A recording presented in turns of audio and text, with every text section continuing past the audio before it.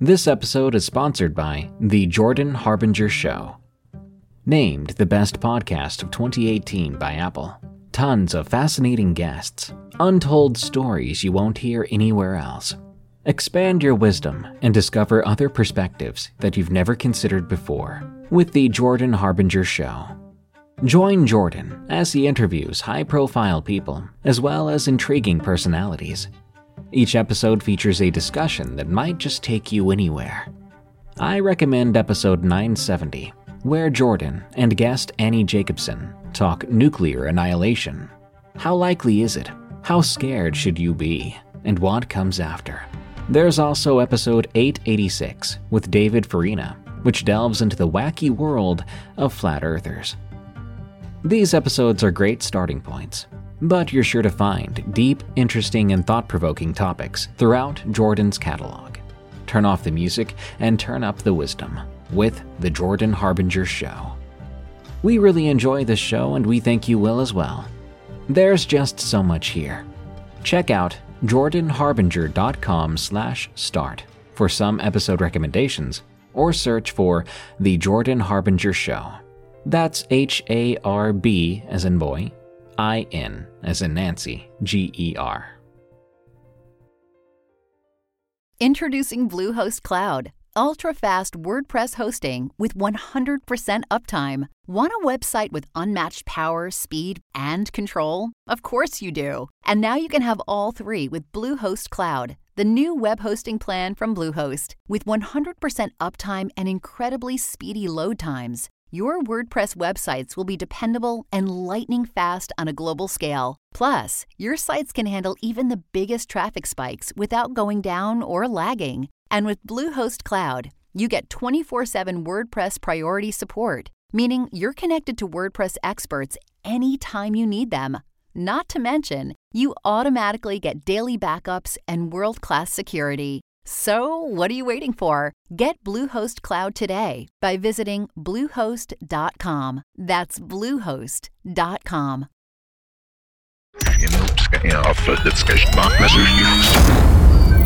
Beware the Redwood Bureau, a secret organization which captures and researches creatures and objects that defy explanation. Their reckless procedures have led to countless innocent lives lost. I am Agent Conroy. I worked for the Redwood Bureau, but I have escaped them to leak their reports to the unsuspecting public. You have the right to know.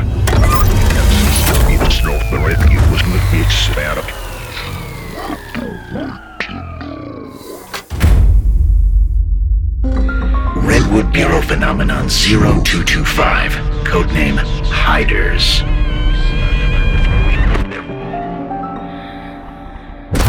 RBP report 0225 initiated.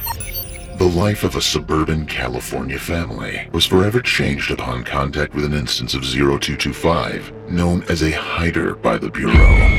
One victim killed by the creature would later be found with their body exploded, seemingly from the inside out.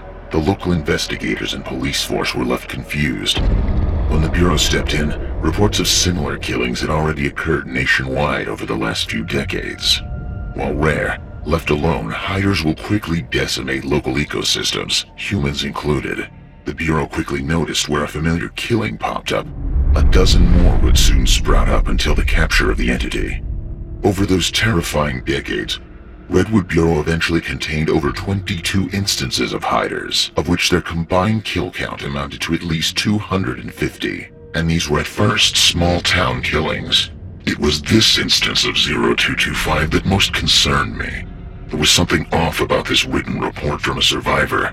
Once I'd read it, I knew there were more to these HIDERs than first expected. It was the first killing in a record-setting streak of 54 local casualties to a single instance of a HIDER. When these entities find their way to larger populations, their lethality quickly becomes apparent. But these creatures were not just finding their way to communities. I was a working-class kid growing up, blue collar all the way down to the boots. But Dad was a big believer in education as well as hard work. Hawley Murick Sr. made sure his boy kept his nose to the academic grindstone. Scholarships were one, and what that couldn't cover, He and Mom put in the overtime hours to pay those bills. And it worked. I got a job right out of grad school at a salary that no one in my family had ever dreamed of before. I bought a home in a trendy neighborhood up in the hills. My kids went to private school. Me and my wife drove new cars. I was even a member of the local country club. But I never felt like I was in the club. I had earned my slice of the American pie. There was something about the way my neighbors looked at me.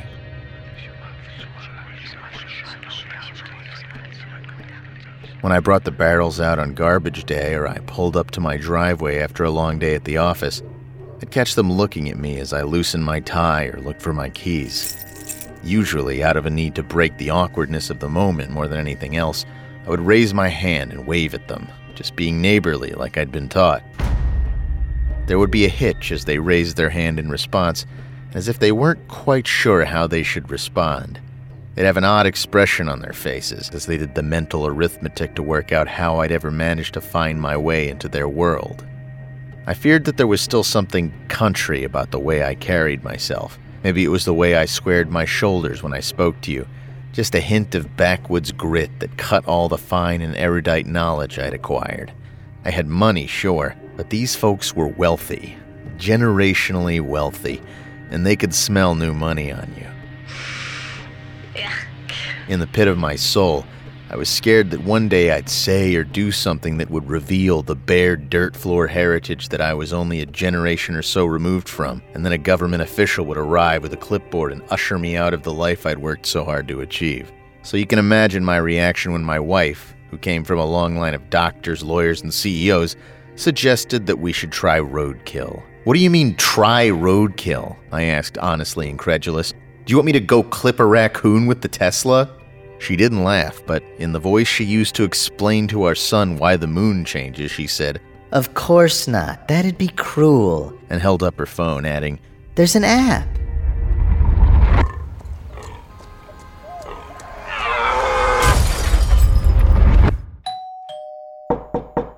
Less than an hour later, a deer carcass, freshly collided with a semi, was delivered to my door.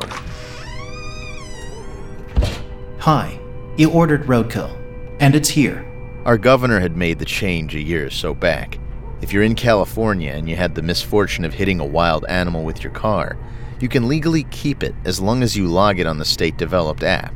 I suppose that it was only a matter of time before some young entrepreneur found a way to make money off this arrangement and sell it as the next level of the whole organic and local-sourced craze. When Kira said we were getting roadkill delivered to our door, I pictured a rusty old pickup truck pulling up with a wild-eyed good old boy that answered to a nickname like Scoot or Red. What we got instead was a neck-bearded kid, his flannel shirt covered up by a white butcher's coat.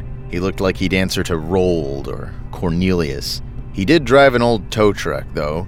The hydraulics used to haul the carcass high off the ground, and roadside deliveries carefully stenciled on the doors, along with a buckhead logo, the deer's body swinging in a slight pendulum motion as he pulled into our driveway. Had he driven on a highway like that? The hefty young man leapt down from the cab and in a hearty, formal, and far too loud voice asked, "Well, where can I put your freshly dead buck?" I had to help him haul it out back, still dressed in my work clothes and dreading what juices and viscera were being left behind by the effort.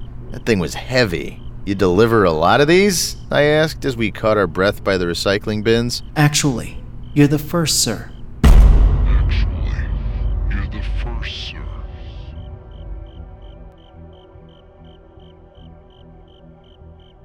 Later that evening, I was looking out at the fancy French doors that Kira had insisted on installing when we bought the place. The bashed and battered dead thing was twisting outside on the elm, perfectly eye level with me. Once we'd strung the deer up, I asked the driver how long it would take him to dress it. The sudden and blank expression that dawned on his face told me everything I needed to know before he even said, "Though, we don't do that," and quickly showed himself out the side gate. Isn't that just part of the experience? She asked me in a guileless voice. 11 years of marriage and she still surprised the hell out of me. We came from very different worlds, I had to remind myself. She thought of apple picking as a lark, something to do when the air got crisper. To me, that sound was harvest time and the kind of work I went to college to avoid. She made sure Robbie and Heather went to bed a little early and avoided the kitchen where they'd have a full view of Mommy's latest purchase. Once they're out, I'll be down to help, she had promised, though I wasn't looking forward to this task. We had a hard enough time putting IKEA together without getting in an argument. The damage to the creature was extensive. Bone and intestine visible at various points around its chest and abdomen. I sat at our kitchen table, searching for hunting videos.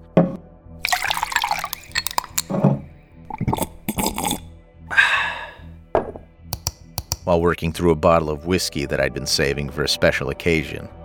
The fact is that I had seen this kind of thing done a couple times in my youth. My Uncle Johnny, who most folks called Junior, was quite the avid hunter, and for reasons that were never explained to me, always brought his kills around our place to skin. He'd called me out there and would carefully instruct me on how to separate hide from meat in the most efficient way possible.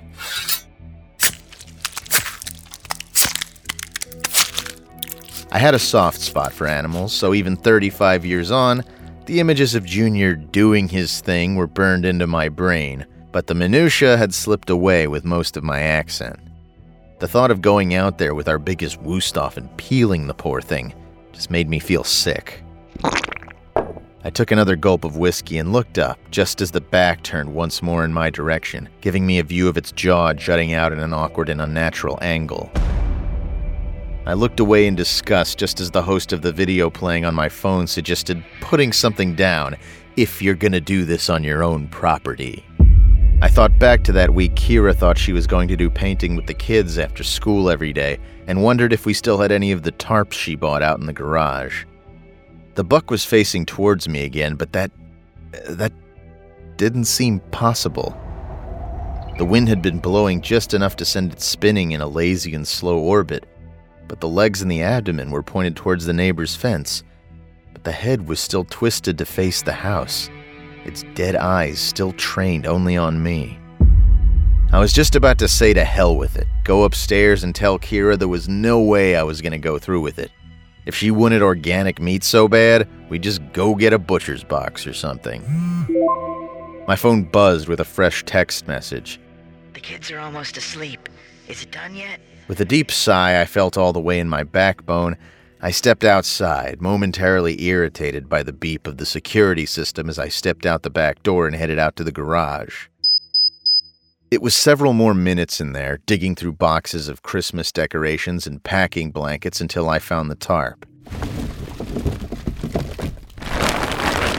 I dragged it through the side door that opened to the yard. A minute later, I was carefully, and after another message admonishing me for the noise the plastic made, quietly arranging it under the buck. I held the knife in both hands, the tip pressed just against the breastbone, praying that my health club muscles would be up to the task. I breathed in deeply, catching a hint of copper and gaminess in the air surrounding the body. Just then, an ear-splitting shriek filled the night. For one insane moment, I genuinely thought, it isn't dead, and quickly tried to think of the most humane and acceptable to the HOA way to end the poor thing's suffering. Then I realized the hellish caterwauling was behind me, and I spun in its direction, my fine German steel raised to defend myself against its source. I nearly laughed out loud when I saw it was the monstrous old Maine Coon the neighbors had named Woodrill.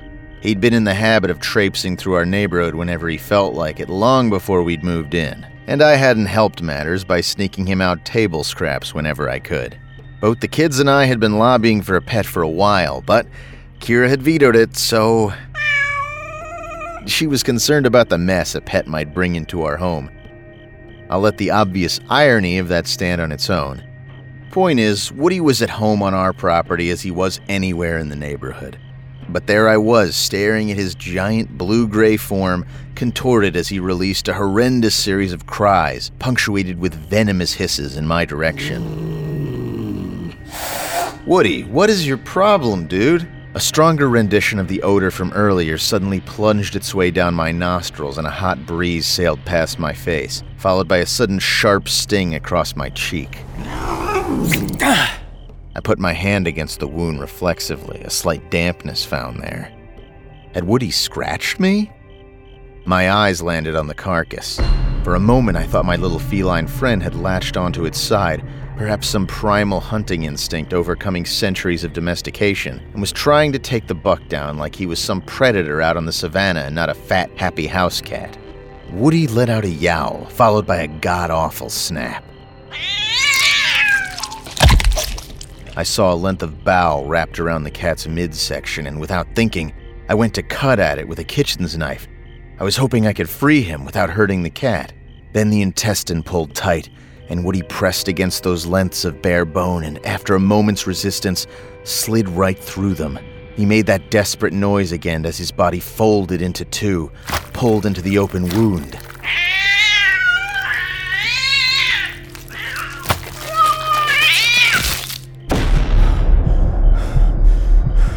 It sounds insane, ridiculous even, but as he disappeared behind the gore, Woody looked back at me. His mouth was wide open, desperately trying to form some other sound of protest or warning. Then he was gone, and the sides of ribs pressed against each other. The entire thing had taken place in seconds. I was breathing heavy, like I'd sprinted my way through most of a 10K. My body shook with adrenaline, but I didn't move. I just kept looking at the deer, seeming no worse for wear than it had been when the delivery guy had dropped it off, and like it hadn't just eaten a cat in front of me. It's insane that happened, right? I mean, I'm listening to myself say it, knowing it happened, but it sounds... My phone dinged. I'd completely forgotten I was holding it. I brought it up to my face and saw the text from my wife. Is that cat trying to get at the deer? Hurry, sweetie, before he makes a mess. From the periphery of my vision, I could see our bedroom window and the flickering light of the television. I imagined Kira sitting there comfortably, resting beneath her Egyptian cotton blanket, and it seemed like a scene from another world. That's when I caught the scent again. There was blood in the yard already. Some on the deer, some slowly dripping off onto the patio. Some of it was smeared from where we'd dragged it, but this odor was different, more intense. My eyes focused and I saw the deer's stomach bulge and stretch slightly. The sides of the wound that Woody had disappeared into drew slowly back from each other with a deep, wet, sickening sound. The ribs, the bits not covered in gristle and tissue, glowed like gleaming ivory in the light of our kitchen window, and then sprung apart from each other, revealing a deep black chasm contained within the deer's body. The tissue surrounding the bone tore and fell away as guts poured out of the now gaping wound, and still those ribs remained, held aloft in the air. It was only as the bowels gathered themselves under the bones and the creature started to pull itself up, towering over me, that I realized it. They weren't ribs, they were teeth. It stood on two legs, its multi-jointed arms hung well past what I presumed to be its hips. At the end of those limbs were not anything you'd recognize as paws or hands, but just scimitar-like claws that twitched soundlessly against the air. The flesh, gathered in bunches and pouches, and the color of exposed organs and muscles, shot through with pulsing blue veins. Two purulent eyes rested on either side of the fleshy crown atop its shoulders, more like a fish than anything else. It had to be the thing's head, but the rest was just teeth. The impossible creature gracefully, snake-like, twisted itself this way and that. The motion set drafts of warm, wet air towards me. As it fixed first its left, then right eye upon me, it did not roar, growl, or hiss as it sized me up. The only sound audible was the hitch of its breathing, sending up tiny puffs of steam escaping near the top of its maw, and the crinkle of the tarp's plastic underneath its wickedly taloned feet. I was scared, which would have been understandable given the events of those last few minutes, but it was a biological level of terror. This thing was an apex predator, and my body recognized that on the food chain, I was below this thing by a country mile. My phone chimed again. The noise, for whatever reason, broke my paralysis, and I flung myself towards the house as the creature lunged forward, leading with its now open mouth, still utterly silent, except for the click of its talons across the ground.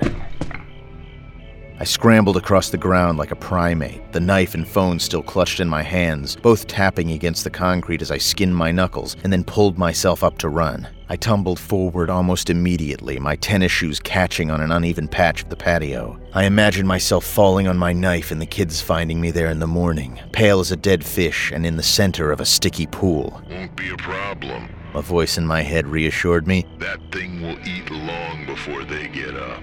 As I crashed forward, I opened both of my hands, letting utensil and phone go, my brain unable to differentiate between the two in the moment, and used both hands, palms pressed against the ground to bring me back to my feet. Click, click, click, click. The creature's now familiar tang filled my nostrils, and I felt an intense sting blossom on my shoulder. A surge of fresh dampness starting to spread across the fabric of my t-shirt. I knew in minutes, when the adrenaline my body was dumping into itself drained away, that I was going to experience pain like I had never felt before. I picked myself up off the ground and fell towards the still open side door, pulling it shut behind me as I collapsed into the garage. Click, click, click, click. I rolled to my back, finding that not only was my right arm unable to do anything to help me, but trying to move it at all sent waves of nausea through my gut and set every nerve ending I had firing in agony. I looked through the frame and saw the monster, because what else would you call it, growing larger as it got closer. I kicked the door closed in what passed for its face, just in time for it to fling its bizarre body against it. The wall of the garage shook with the force. I sprang up, the fresh adrenaline allowing me to ignore the pain this brought, and threw the lock into place. Once. Twice. 3 times more, the thing smashed against the barrier. And then, silence. I breathed as slowly and shallowly as I could, not wanting to break this moment of tenuous calm. At the base of the door, I could see the creature's feet breaking the line of dim light coming from outside. It was waiting. I had wanted the garage to be separate from the house, planning to someday set up a workshop man cave refuge for myself, a place where I could hide from Kira's list of honeydew chores and the kids' algebra homework. That simple desire had trapped me out here. Muffled through the garage walls, I heard my phone receive a text message. Another followed. The monster was turning towards the phone, lying somewhere out there in the darkness. I was just starting to think rationally again, every action I'd taken up to that moment having come to me in a primitive panic. That had faded enough for me to remember that my wife and kids were in the house, and fear of a very different kind filled me. I debated throwing the door open and sprinting back across the patio, hoping I could make it back inside before the thing made a meal of me. I looked around for something to use as a weapon. There were a few gardening tools, mostly electric, and Heather's aluminum softball bats. But given my state, I really didn't see me wielding them to any success. I imagined the creature cutting me in half with a casual swipe and dismissed the notion of running out that way, armed or unarmed, entirely. The garage door was electric, slow, and loud. That thing was going to hear it, and I didn't think our fence would prove much of an obstacle once it did. Could I get to the front door and get the spare key out from that ridiculous fake rock in the flower bed before it got me? It seemed like that was my best option. I held my working hand over the button and forced air in and out of my nostrils as slowly as I could manage. I closed my eyes. I went to church a lot as a kid, but I hadn't prayed in years, although I'm pretty sure I did then. Then I smacked the button. Slowly the garage door rose, revealing the street outside. It seemed like an invitation back to the sane world I had occupied only minutes before, a place where there were no such things as monsters. My eyes swept back and forth, expecting the creature to be revealed under the onion peel glow of the streetlights at any moment, the sheen of its exposed tissue glistening. The longer I stood there, the more inevitable it seemed. I moved. The night air was cool, and I was very aware of every minute sound I made as I crossed the lawn. I stared right at the tiny length of fence that separated the backyard from the front, fully expecting the thing to come bursting through it Kool-Aid Man style. After what felt like an impossibly long time, I arrived at my front door. I'll tell you this for free.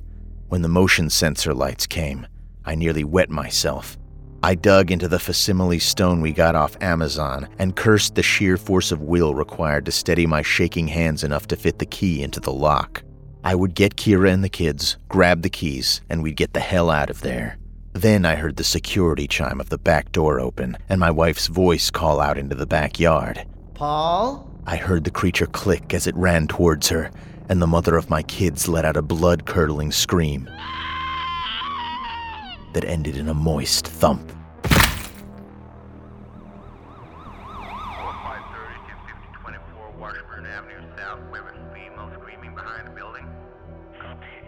The kids were stirring by the time the police came, rubbing their eyes by the back door and asking me groggily what was going on. Their mother's scream, the single one she'd been able to manage before that thing laid into her, had been enough to wake them up.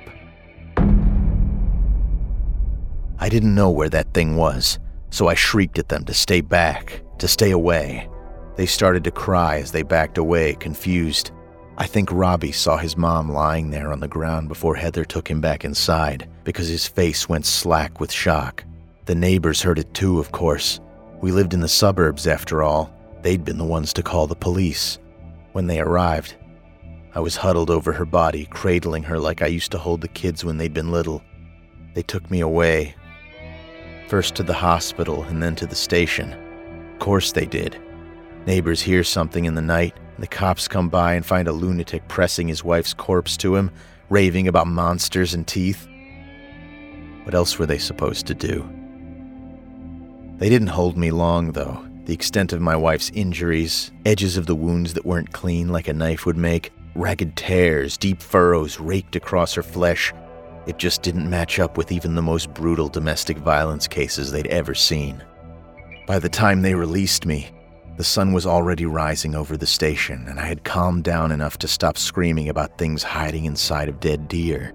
It was an animal, I said, just something out of the wild that showed up where it didn't belong. Confused, hungry, drawn by the smell of the buck's blood, or just rabid. I didn't know. And you know, in the daylight hours that followed, I could just about make myself believe it.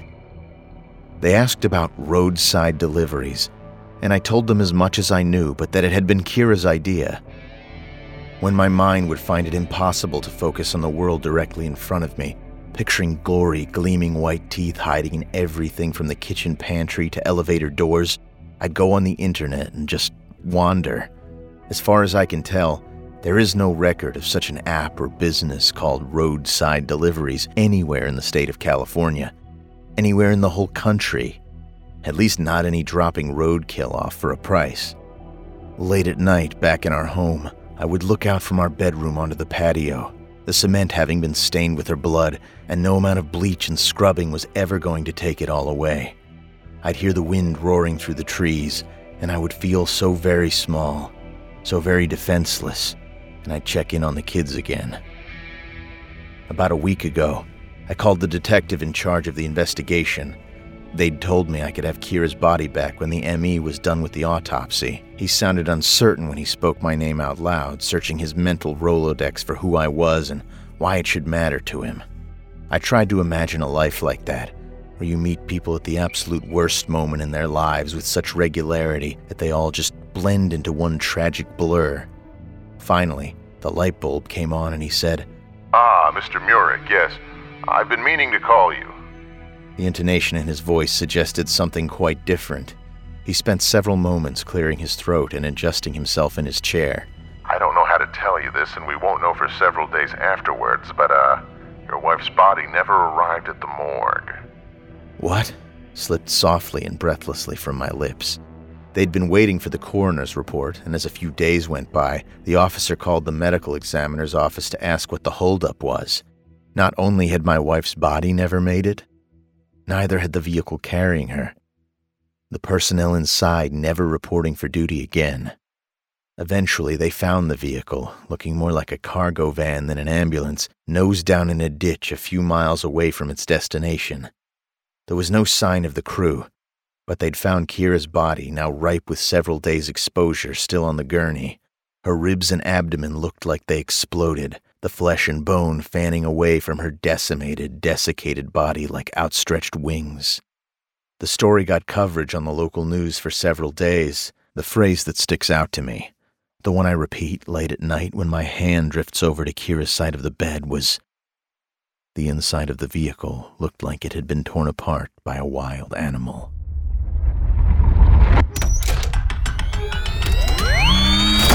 Hiders are certainly apex predators. Their skin, resembling intestine, is nearly impossible to tear or penetrate, lending to its peculiar ability to fold and bend to minuscule proportions. Instances of 0225 can hide in corpses as small as those belonging to white-tailed deer and medium-sized dogs. They seem to have the additional ability to change their mass through some yet unknown process, which allows them to choose a great variety of corpses to hide within.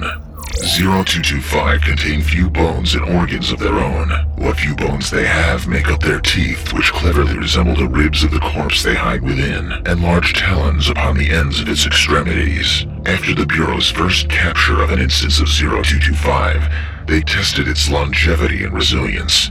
Explosives and gunfire cannot tarnish or penetrate their hide, though it can damage their teeth and talons, which promptly grow back within minutes. Scientists then place the phenomenon within the Redwood Bureau's aging chamber, a volatile containment room for phenomenon 0003, an entity that causes rapid aging within a given perimeter. Each minute within the aging chamber is comparable to 5 years actual time. It was observed that the instance of 0225 remained alive well into 4 hours, before scheduling conflicts forced the research team to pull the HIDER from the aging chamber. Essentially, the creature aged 1,200 years without a single indicator that it had physically aged. To this day, the Bureau considers HIDERs immortal, likely due once again to its remarkably durable flesh. As of now, the 22 instances of 0225 remain in the custody of Redwood Bureau at the threat level of lethal, which is just below disastrous. Lethal indicates the entity can and will cause local or regional chaos and death. Many agents believe the HIDER to be closer to a disastrous level threat, which leads me to the most terrible aspect of this case. That fake company, Roadside Deliveries, appears to have been created by Redwood Bureau.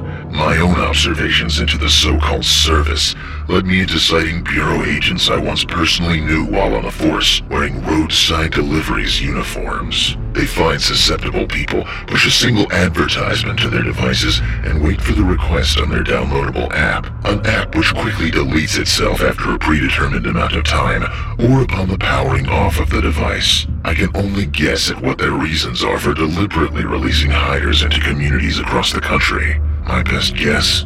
They want to see if 0225 can earn the threat level of disastrous. It's simply a piece of their research which happens to place entire towns in jeopardy. You must heed my warning. If you see an ad for Roadside Deliveries which offers to bring you fresh roadkill, ignore it. In fact, consider leaving town. RBP report 0225 deactivated. You know, some people enjoy composing their own music, chord by chord, and others are happiest when they come across that one perfect song. Work is not a lot different than that.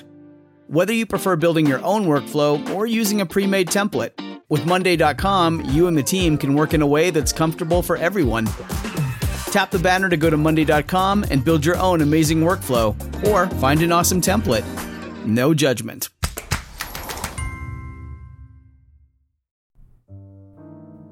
This episode is sponsored by June's Journey. What is horror to you? Monsters? Murder? Mystery?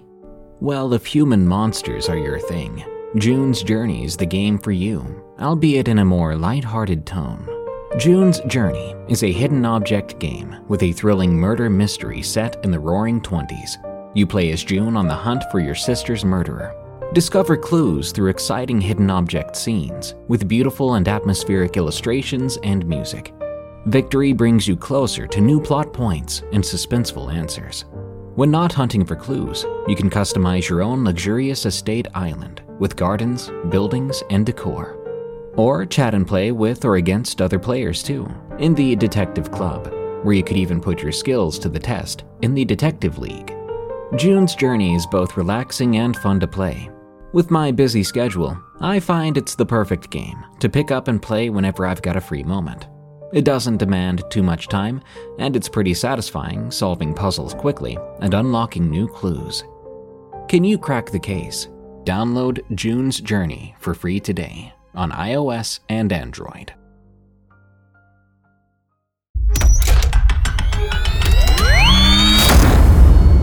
I'm Josh Tomar, host of Redwood Bureau. Thank you for listening. Redwood Bureau is a horror fiction podcast and part of the EerieCast podcast network. For more dreadful terrors, follow Redwood Bureau on Spotify and iTunes, and check out our other podcasts like Unexplained Encounters and Freaky Folklore on your favorite podcast platform. You can find me on Twitter and Twitch under username Tomamoto, Tomamoto, and my voiceover is featured in a wide variety of your favorite video games, anime, and other animated shows. Until next time, don't forget, this world is a strange one.